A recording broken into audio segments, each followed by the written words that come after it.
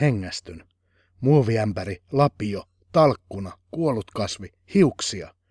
Etsin kuvaa nojatuolin alta, näppäimistöltä. Ajatukset juoksuttavat sormeni väsyksiin. Kuvat pelästyvät ja karkaavat. Jotta voin ymmärtää, minun on ensin kuoltava. Joku toinen saa kirjoittaa auki tarkoitukseni. Minulla ei ole kiire.